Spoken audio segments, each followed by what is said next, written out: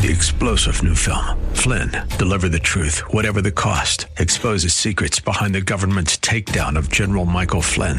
Flynn knew what the intel world had been up to. He ordered the first audit of the use of contractors. This set off alarm bells. He told the truth. He was the most dangerous person for Donald Trump to hire. They had to get rid of Flynn. Flynn, deliver the truth, whatever the cost. Available now. Watch it today. Go to salemnow.com. salemnow.com.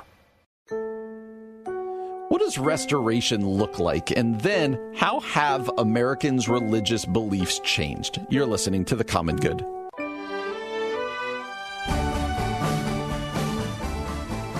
Hey friends, welcome to The Common Good here on AM 1160, Hope for Your Life, alongside Aubrey Sampson. My name is Brian Fromm. So glad to have you with us on this Thursday afternoon. Ooh, I'm getting close to vacation. It's coming. I can see it out there. I'm so excited for you. All you need to know is I'm going to be on a beach for a little bit of next week. Man, and so good. The first time those toes touch the Atlantic Ocean, it'll just take all stresses away. Away they go. Yes, it will. It does feel a little bit like when we come back, then okay, we're like back, like school's staring. Yeah, it's like over, like summer's over. One of the issues is like we're going to drive back all through Sunday, get back late because on Monday morning at 7 a.m. Jackson has his first football practice. Like, and it's not like football camp where you come up. This is like there's a dead week for IHSA where they can't do any practice, can do. And then all of Illinois high school sports can start on that Monday. I think it's like the 7th. I didn't know that. Okay. And they all start on the 7th. And so now it's real practice. And so it's you don't miss. Like you're here. That's it. You're here. And so, and Emily's going to high school this year and she's going to play volleyball. So she starts practice and we'll be like, still Madeline will still be on for like another 3 weeks, but you're like, okay, summer's ending. Let's go have this routine. Vacation. Let's go get this vacation. Good for you guys. I'm glad you get to go. Do you have another you're done, right? Sort of. I am and I'm not. Like, I know that sounds like a non-answer, but I am going back to the church in Seattle that I go to, but so a friend's coming, and we're going to visit another friend there. So it's like a work. But you don't have a family vacation coming. No, family vacations are done. We did Oklahoma. The other thing I was thinking about this until my house started falling apart. My boys don't start school until August 30th. Dang. So we have a whole other month and a half. And I was thinking about maybe a long weekend trip to see my aunt in Nashville or go to my parents or something. But I don't know now with everything happening. Now so we'll see. I'll decide later. You might be working your third job and needing to pay for a microwave You're or something. You're going to see me at Panera serving your iced tea soon. I would enjoy that. Mm-hmm. I know you would. You would enjoy that. How can I help you? And I'm like, nope, I'm at the kiosk. Nope. I'm good. I don't trust you, lady. I need you to come fill up the iced tea over here. I'm definitely spitting your iced tea. That's why I would not go to you. For sure. That's aggressive. That was aggressive. That's not true either. I would never spit in your iced tea. Speaking of aggressive, that is a segue. Sir. Well All right, done. I want to talk about an interview I saw over the weekend. It was tweeted out by a bunch of people. It originated at the Baptist News Global. Okay, Baptist News Global. They ran an interview, and then a lot of people wrote them you should take this down, and they completely doubled down. They were promoting it through their Twitter account because I think they were getting a ton of traffic. Okay. They ran a interview in writing, so this isn't this is on a website. They ran an interview with somebody we haven't talked about in a while. Who's that? The former senior pastor of Harvest Bible Chapel, James McDonald. Jamesy! And so let me give you a little bit of this, and then I just want you to know how it strikes you. Okay. Because he's been out of the limelight, if you will, for a while. Yep. This interview, he owns up to that he was burned out. He should have quit sooner before some things fell apart. He was too focused on kind of the numbers and this and that. But he paints himself as a very sympathetic figure. Interesting. In this interview. Okay. Julie Royce does not come off well in this interview. They kind of speak of Julie as if she was somebody who has decided she's going to make her name off of taking down James McDonald. That's my interpretation. Yes, I understand. Okay? I understand. He speaks of basically the elders should have allowed him to quit sooner, that there was some things that weren't going well. The one that got a lot of people, you might Wow. remember on March 22nd, McDonald accidentally struck a woman's vehicle in California. I do remember while that. attempting to parallel park. And he got arrested because police reported that as the woman got out of her car to confront McDonald, he allegedly, quote, jumped out of his truck and attacked the victim. Yeah, being really belligerent, apparently, right? Allegedly. McDonald allegedly assaulted the woman. His truck rolled backwards and struck the vehicle parked behind it. A statement from the police said that witnesses stopped McDonald from leaving the scene until authorities arrived. McDonald says, I barely touched the lady in front of me. She jumped out of her car and came at me, and I was so startled that I jumped out of my car and didn't even put it in park. It rolled into the person behind me, and I reached toward this lady. He said he must have blacked out because he's been trying to piece together what happened on that day. Nope. I think I blacked out and I fell. The reason I know this is because I fell to the ground. I never put my hands underneath me. He then talks about in kind of almost romantic terms, the way he used to be at a 13,000 person a mega church, but now he preaches to 40 to 50 addicts at a thing called Rock Bottom in a garage on Saturday nights. And so to say it was a little bit of a redemption, restoration puff piece, you would not be out of line to say this. And this has bothered a lot of people, especially the part where he doesn't own up to what the police say happened. Right. In California. Right. Now, there's restoration. If you're in his shoes, you probably want to get your stuff out there. I think the biggest problem people have is with the Baptist Global News running this and then promoting it more and more and more on their website. You always sort of wonder when these kinds of puff pieces happen, like that feel like a PR move. Like, what's about to happen? Is James McDonald about to announce his running for something, president of something? Is he about to be restored to a big church? Is he doing, it's okay. Is it because his trial's about to come? Yeah. Is it something to do with the political era we're about to enter into? Like, my kind of cynical mind goes, why the PR move now? Yeah. And what's behind the scenes? This is where I always am a little like, and I understand this is easier for me to say as an outsider, but like, if you're really doing the work, do you need to let people know you're doing the work publicly? Or is it enough that your friends and your family know and you stay behind the scenes and you preach to this group at Rock Bottom and you let God be aware of your life and you don't go public with it and do this? This is where I was bothered with Carl Lentz in the Hillsong documentary. And everybody kept saying, oh, he sounds so repentant. He sounds so... And that's probably true. But I get my cynicism goes up when suddenly you're being interviewed about it. Then I'm like, is it a real transformation? And again, I understand I'm not in their shoes, that's cynical, etc. But I don't know. This thing about I might have blacked out, I'm like, I roll. Feels like a bit much. Yeah. Why would... I think the answer is always money, but why would the Baptist Global, was it Leader or whatever, News... Why would they even go down this road? Why would somebody interview a James McDonald for a piece like this? Why would somebody interview a Carl Lentz or a Bill Hybels or whatever else down the road? What's in it for them? I guess it's money. I guess it's hits on their site. Like suddenly I'm reading BaptistNews.com, something I never would have read before.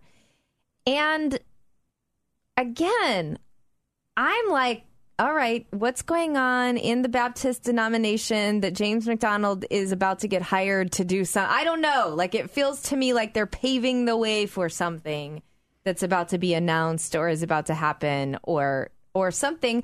Or maybe James McDonald's PR people said, can we throw you a little bone if you'll throw him a little bone? I don't know. I'm skeptical about it.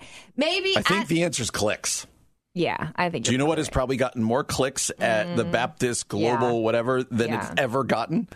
The James McDonald interview. McDonald article. But it's been interesting to see the way so many people have come out. But even the people who are mad about it are clicking on it. And it's sad to say that, but you have to realize that. I bring that up to say you got to realize that when you're reading these kinds of things. And we are going to go back to this. Restoration in these types of circumstances to ministry should not happen until there's just an owning of what you've done. Yeah. And until it doesn't mean it can never happen. I agree with you. But I agree. Yes. Something has to be owned. Yeah. And again, this feels PR-y. This feels image management. This feels like all the nastiness of the things we do in the big church world that you're like, let's just stop that. Yeah. Let's not do that anymore. So we'll see if there's an act 2 to this, something else coming down the pike. Coming up next, Americans' belief in God, heaven, and angels has really changed over the last couple of years. A new Gallup poll talks about that. We're going to go over some of that next year on The Common Good. AM 1160, Hope for Your Life. Aubrey, Gallup poll. One of the things I love to do is just to read you lots of numbers. And then I want you to put it in the stew and go, this matters, this doesn't matter. Yes. Here's what we take from this. I'm gifted at that. I feel like that's a gift of mine. Put the numbers in the stew. Buckle up, people. I'm about to throw you lots of numbers from a Gallup poll. The headline reads this: Americans' belief in God, heaven, and angels hits a historic low. The new survey released this past Thursday, so a week ago, found that 74% of Americans say they still believe in God, but that's a decline from 79% in 2016 and 90% in 2004. So since 2004, that number's declined by 16%. Similarly, that's always a hard word to say. Similarly, 69% of Americans say they believe in angels, and 67% in heaven, both significant declines from earlier polls. The 2023 survey is different from Gallup's other survey that gave Americans only 2 options for belief in God, yes or no. They added the not sure option, so a little bit of an agnostic, so that could speak to them. Americans' belief in hell, 59%, and the devil, 58%, also reached new lows. The more money and education that Americans have, the less likely, we read here, that they are to believe in God. Interesting. Only 51% of Americans say believe in the existence of all 5 of the following spiritual entities. So only basically half the people said, I believe in all 5 of these: God, angels, heaven, hell, and the devil. Wow. All right. So I just, you're stirring the stew. I'm stirring it up. The stew is going around. What do you do with it? I don't know. I mean, there is this part of me that wishes they wouldn't have thrown in the, like, quote, other entities. Like, I think it's a little, I don't know why. Maybe you can help me unpack my own. Like, it's a little weird to me, the angel piece. Like, why are you asking people that? Like, I'm not surprised by that number. Like, you're talking about a spiritual realm, and it sort of depends on what you even think about angels. And I don't know. The God thing, that's the one that's intriguing to me to learn about, and perhaps heaven and hell as well. I'm actually surprised that it's 74%. That's still higher than I would have thought. And I understand it's a decline from 90%. That's a massive decline, obviously, since 20 years ago. But I still think that's higher than I would have thought. I don't know what to do with this. I'm always curious about faith in Jesus, because God is a big term. Angels and demons are so esoteric and so spiritual. It's like, I almost want it to be more particular. Do you believe in Jesus? Like, but I guess that wasn't the point of their survey. Right. Like, just, is there a spiritual world that you believe in or not? Right. So do we panic about this? No. Do we take it into consideration as neighbors and church leaders? I guess the point is, you can't assume even a Gnosticism anymore. You can't assume a belief in the spiritual realm from everybody anymore. So when you're starting to have faith conversations, spiritual conversations, telling people you'll pray for them, etc., you can't assume, even if they're not Christians, you can't assume that they even believe there's a spiritual world. So, all right, I want to lean into that, because my follow-up question to you was going to be, and you started getting at it here, like, again, it could be interesting. It could be, what do we do with this? But the real question for us as Christians is, does this change how we interact with our neighbors? Does this change how we do evangelism? Right. Does this tweak how we speak when we're at church, the assumptions we make? What actual changes for us as Christ followers who would say, we believe in these things, we believe in Jesus?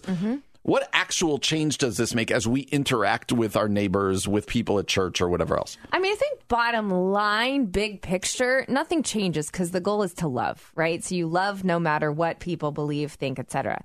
I do think it changes your conversation starting places, like where in the past we would have assumed people went to church. In the past, you assumed maybe everyone believed in a higher power, even if they didn't call him Jesus. Like, it's just a different starting place in a conversation. And some of it, I mean, interestingly, part of my degree is evangelism, and we talked a lot about apologetics in my degree. And there's a classical form of apologetics that says in some apologetics conversations, you really are starting with the, is it reasonable to believe that God exists? And so it might be that you're like kind of stepping back in your conversations when you find people don't believe that the supernatural world even exists, or that God exists, or there's a creator or a force, or whatever language they're going to use, to go, okay, can we have a conversation about the reasonableness of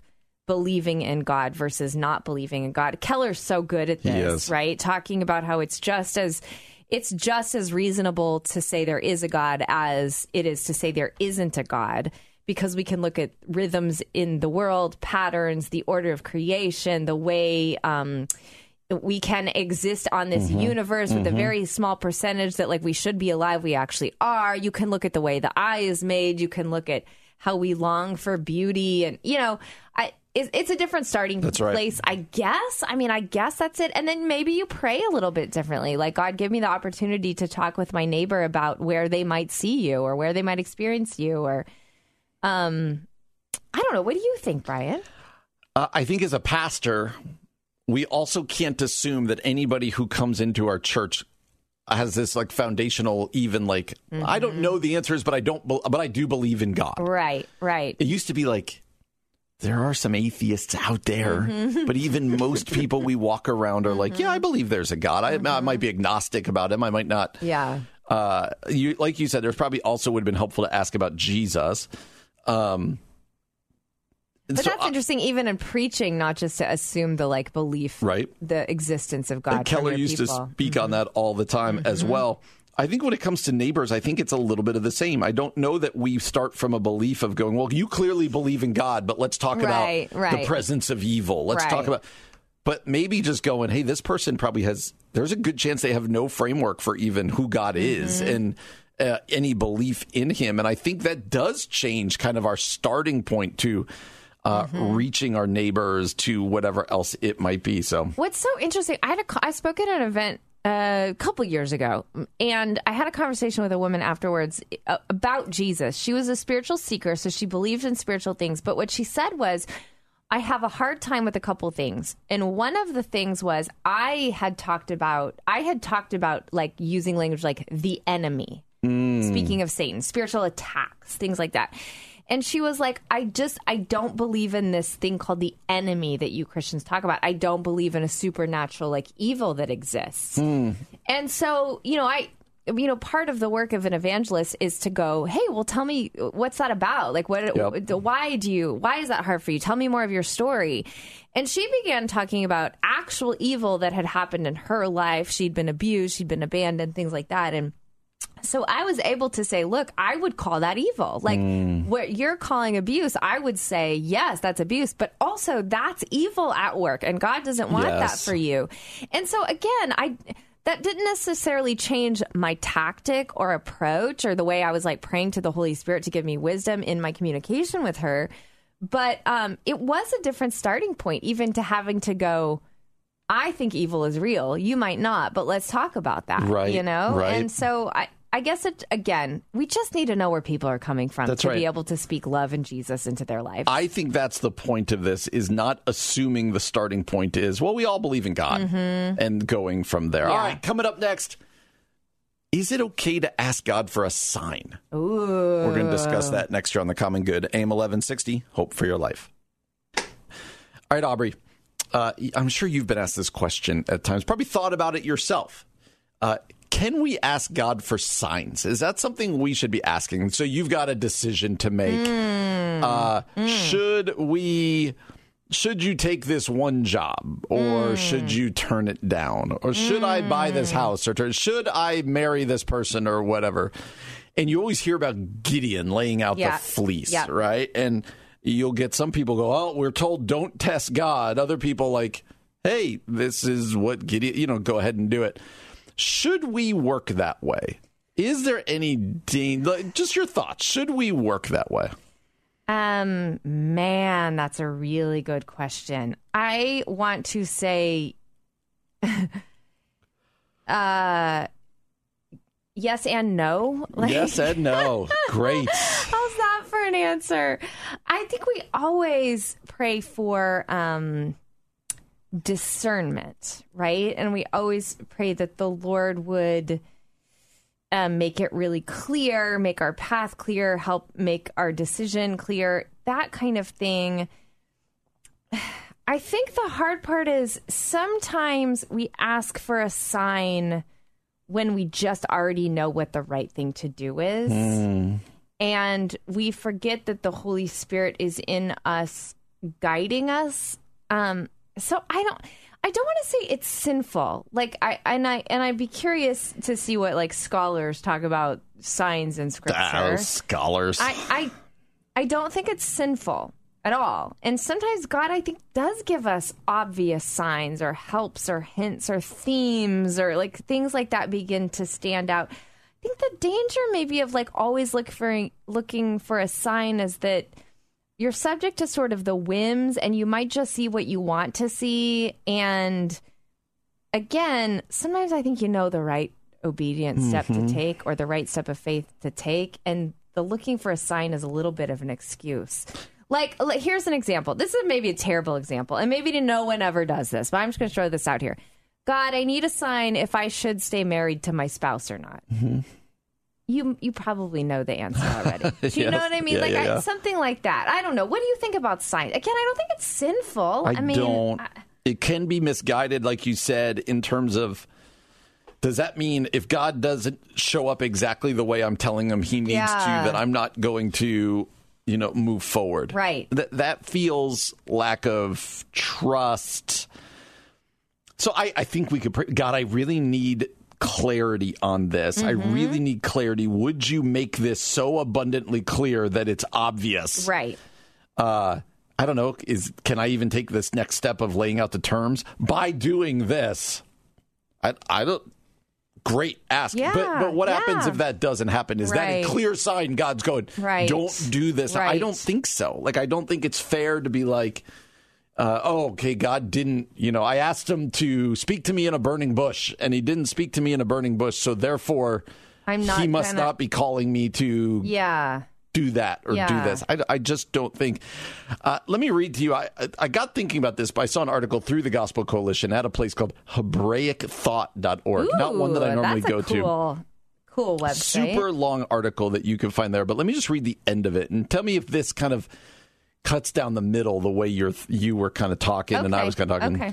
She writes, though agency and confidence are good, control seems to be the opposite of trust. True, trusting God is a journey, but I'm not advocating blind trust. I'm advocating trust in the God who has proven good in the past. The God who's full of mercy and grace and promises to be with us. The God who ultimately promises to save us and come again. We can have confidence that this God is with us, not in knowing exactly what God will lead us through. God does mercifully give signs in Scripture, sometimes when asked, and often when not asked. Perhaps it's best to listen and look for those signs while we walk in trust. I like how she kind of cut that down the middle, going, hey, sometimes we just got to trust. We know we can best discern prayerfully the next step. Right. And sometimes God might appear to you in a burning bush and say, go that way. Yeah. I don't want to say God never gives us signs. God never answers our request for sign. Right. But I think if it's I will not proceed unless God gives me the sign that I'm asking for, that feels dangerous to me. Does it feel dangerous because you're putting God to the test? Yes. Yeah. Yes. Yeah. And you're saying, And because you're presuming if God doesn't do exactly what I ask him to do right here, then it's a no. Then it's a don't move forward. Yeah. That feels presumptuous. That feels, and the opportunity to miss out on some great opportunities and some callings in life. Like, I know I've said this before, but I heard a professor, one of Kevin's professors at Northern, say that discernment, like spiritual discernment, really can only happen retrospectively, meaning as you look back on the course of your life or the way God moved, then you go, oh, that's what God was doing. Yeah. And so he says discernment forward, you know, kind of this idea of looking for a sign or praying for something. One, you do it in a group, you do it collectively with other church folks, like in your Christian community. And he talked a lot about kind of God leading, you know, the Israelites with the cloud. Like, you do it kind of in the thick of the cloud and do the best you can with the information you can as you all feel the same way about something. And then you course correct if you're wrong. Yeah. And sometimes maybe we overemphasize certainty, clarity, signs, things like that, rather than just sort of trusting like God is going to guide us even when it's confusing.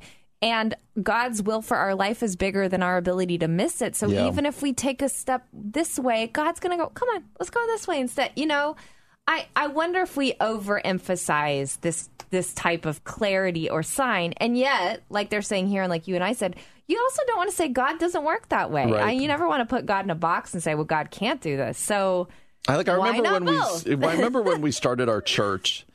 And people would ask, why did you end up where you ended up? Like in South Downers Grove, where we came. Yeah. And I think people were expecting, like, there was this huge moment. There was this sign. And it's not how it worked. Yeah. It was, somebody said that they could really use churches down here. We came and visited it. And then we got in contact with this guy with a warehouse. Like, there were little things along the way. It was more just open doors. Like, okay, let's step through that door. Yeah. It was never like, I didn't. But some people, when they're doing stuff like that, they do have a dream. Right. They do have it's true. But it it's doesn't. True. Oh, if I had said, you know what, all these things are lining up, but God, you have to like magically speak to me in this, and then he didn't. Does that mean that that all those doors were wrong? We're wrong. No. Yeah. No, and that's where I think we mean by sometimes we just have to trust as we're prayerfully walking the path that God will open doors or close doors, and we can be discerning in community and trust that God's good and present and with us. Yeah. So, I think one more thing, the hard part too is like, okay, let's say you pray for a sign and you get the sign, then you got to do something. Then you got to do it. There's no excuse. Can you give me a point. second sign? Right. I need another confirmation. A second sign. So, all right, coming up next, we're going to play a game. Uh-oh. I love to play these games with you. Is this from the Bible or from a movie? Oh, this will be fun. It's not even just quotes. They're going to tell you like the story, and you have to tell us where the story is from. We're going to do that next year on The Common Good, AM 1160. Hope for your life. Let's have some fun. Okay.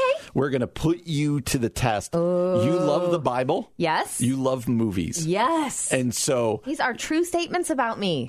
We are going to... BuzzFeed ran this thing where it's not even quotes. It's like a description of a story. And you have to decide, is that a movie or is that the Bible? Oh, this will be fun. Okay. Their buzz line, their little line. It says, is this from the Bible or from a movie? One is a story filled with vengeful gods, miracles, and excitement, and the other is the Bible. Oh, but that's funny. All right. So I already warned you, there's lots of pop-ups on BuzzFeed. Okay. So we are going to try to navigate this. That website. I'm very excited about this, though. Let's hope I do okay. All right. Here we go. First one. Yes. Several people with an almost supernatural connection experience some strange coincidences, and then it rains frogs, catching everyone by surprise. Oh, well, this is tricky because this was in that Tom Cruise movie. I can't think of what it's called. All this Magnolia, maybe the name of the movie, something like that. Then it sounds like you think it's a movie. But then there's some similar things with Exodus. Read it again. Read it again. Make me go past all the pop-ups here. Okay. Several people with an almost supernatural connection experience some strange coincidences. Then it rains frogs, catching everyone by surprise. Movie. She says movie. Not only is it movie, it's Magnolia. Yes. You actually got the movie. I can't believe I remembered the title of that movie. I thought that everyone loved that, and I thought it was so stupid. Remember BuzzFeed, they're not really going to a Christian audience. I think the Bible ones might tend to be somewhat easy here. I say that for the next one. Okay. Under threat, A father is forced to kill his own son, but higher powers intervene at the last second. Yeah, I'll take the Bible for 100. Yep, that is Abraham being commanded to kill his son Isaac. Under threat is a little strong, but okay. Again, it's BuzzFeed, so we're reading straight from there. I like it. Okay. After moving to you need to keep track. Okay. So you're I'm 2 for 2 at this point. Okay. After moving to a chaotic new city, a family receives a message that will change their destiny. Soon after, a cataclysm tears the region apart, and to survive, the family will need to flee and never look back. Oh, Bible. The never look back was the tell. Gave it, right? Yep, this is. Did you know that was Sodom and Gomorrah? Did you know that's where they were going until the and never look back? I thought this sounds like Sodom and Gomorrah, but could it be some disaster movie? And then Never Look Back was just like done and done. All right, we fully know this next one's the Bible. I just have to read how they explain this one. A baby is sent to Earth and adopted by a humble family. Over time, he discovers that he has special powers, and at the age of 33, he undertakes a mission to save the world from itself. Okay, 33. Feels like Jesus, right? Yeah, could be Superman, but 33. Oh, wait a minute. Oh, we're not even going to count this against you. I didn't even give you a chance. That's a movie, and it is Superman. Superman. 33 though throws you off. I don't. Was Superman 33 when he? Apparently, this is 2013's The Man of Steel. Yeah. Jor-El and his wife seek to preserve their race by sending their newborn son to Earth. The child spaceship lands on the farm of Jonathan and Martha Kent, who give him the name. I shouldn't even have read. I got to be more true to the show here. Because I would have said Superman. I did say Superman. I said it. Once it said 33, I'm like, oh, they're describing Jesus. Yeah. The adopted family got me, but I was like, maybe they're just stretching from another world. A woman seeking shelter in an unfamiliar town works hard in exchange for lodging. However, the presence of an outsider creates tension among the residents of the town who begin to despise and abuse her. I'm going to say movie. I think that's Bible. Okay. You're saying movie? Yeah. It's the movie. Yes. Any guess on the movie? I've never heard of this movie, but you watch weird movies. The movie's called Dogville. No, I would not have guessed that. I would definitely not have guessed that. After hearing children mock him and draw attention to his baldness, a disturbed man with special abilities calls upon two bears who emerge from the woods to kill 42 boys. That is Bible. I love that. That's my kid's favorite story. Baldy. 2 Corinthians chapter 2, verses 23 through 24. Yeah, it's good. After her husband accuses her of being unfaithful, a woman is condemned to death. However, it comes out that she was frequently abused, both verbally and physically, by her husband, who wanted to drive her away so he could marry a younger woman. Oh. That's a tough one. I don't actually know. Okay, read it one more time.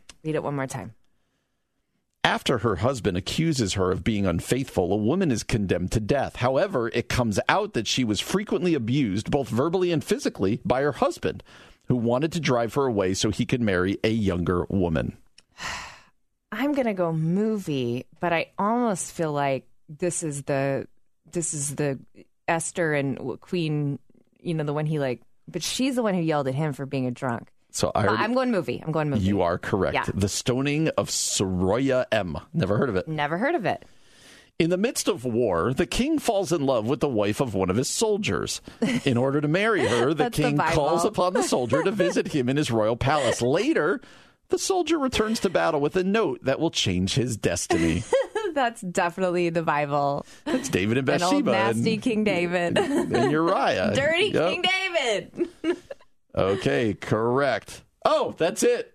That's it. So, I'm 8 of 8. The Superman one, you're going to give me. I'm going to give it to you. That said, it's giving you 7, 8, and you scored better than 94% of all other quiz takers. Yeah, baby. I think what makes that fun is that the Bible reads like a movie it does. Sometimes. Like some of those things are like, well, that could be the Bible or a movie. Oh, that reminds me of the story in the Bible. Oh, they went very Old Testament on us there, which is where I guess all the good stories are, to be honest. That is like when I gave you the...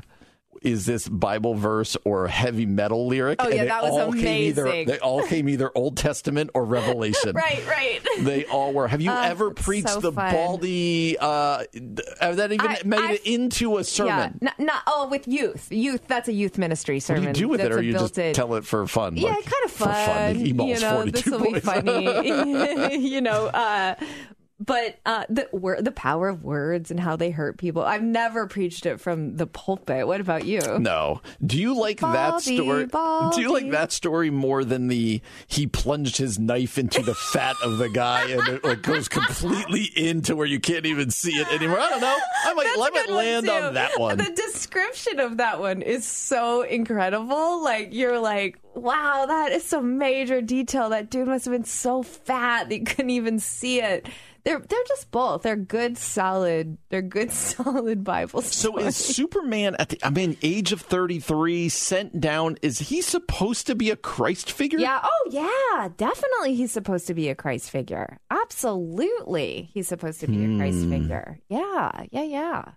Okay. Yeah. Now I'm picturing if Jesus could shoot beams out of his eyes. Right. I guess the only difference is he's got the kryptonite weakness and he falls in love, with women. So obviously that's different than Jesus. But yeah, he's definitely Christ. Almost every hero in a movie is a Christ figure, though. Let's be honest. Not just women, but Lois Lane. Well, he falls in love with the second one, too. Aren't there two gals in his life? I can't say that I've watched because you watched many Superman movies. Yeah. All right. Well, good times. That was fun. Thank you for bringing You really do well on these. I do well on these. It makes me okay. I can keep going in my calling in life and watching movies. Well, hey, we'll be back again tomorrow from 4 to 6 p.m. So glad you've been with us today. For Brian Fromm, I'm Aubrey Sampson, and you've been listening to The Common Good on AM 1160. Hope for your life. 3-star General Michael J. Flynn, head of the Pentagon Intelligence Agency, knew all the government's dirty secrets. He was one of the most respected generals in the military. Flynn knew what the intel world had been up to. He understood its funding. He ordered the first audit of the use of contractors. This set off alarm bells. The explosive new documentary, Flynn, Deliver the Truth, Whatever the Cost, uncovers the facts behind this scandal. Flynn told the truth. He was the most dangerous person for Donald Trump to hire. I find out the worst enemy that I'm going to face in my life is right here in America. They took my assessment and they wanted me to change it. And I was like, I'm not changing it. They had to get rid of Flynn. With in-depth interviews, archival footage, and never-before-seen personal records of the man behind the headlines. I just felt like I was drowning. Flynn, Deliver the Truth, Whatever the Cost. Available now. Watch it today. Go to salemnow.com. salemnow.com.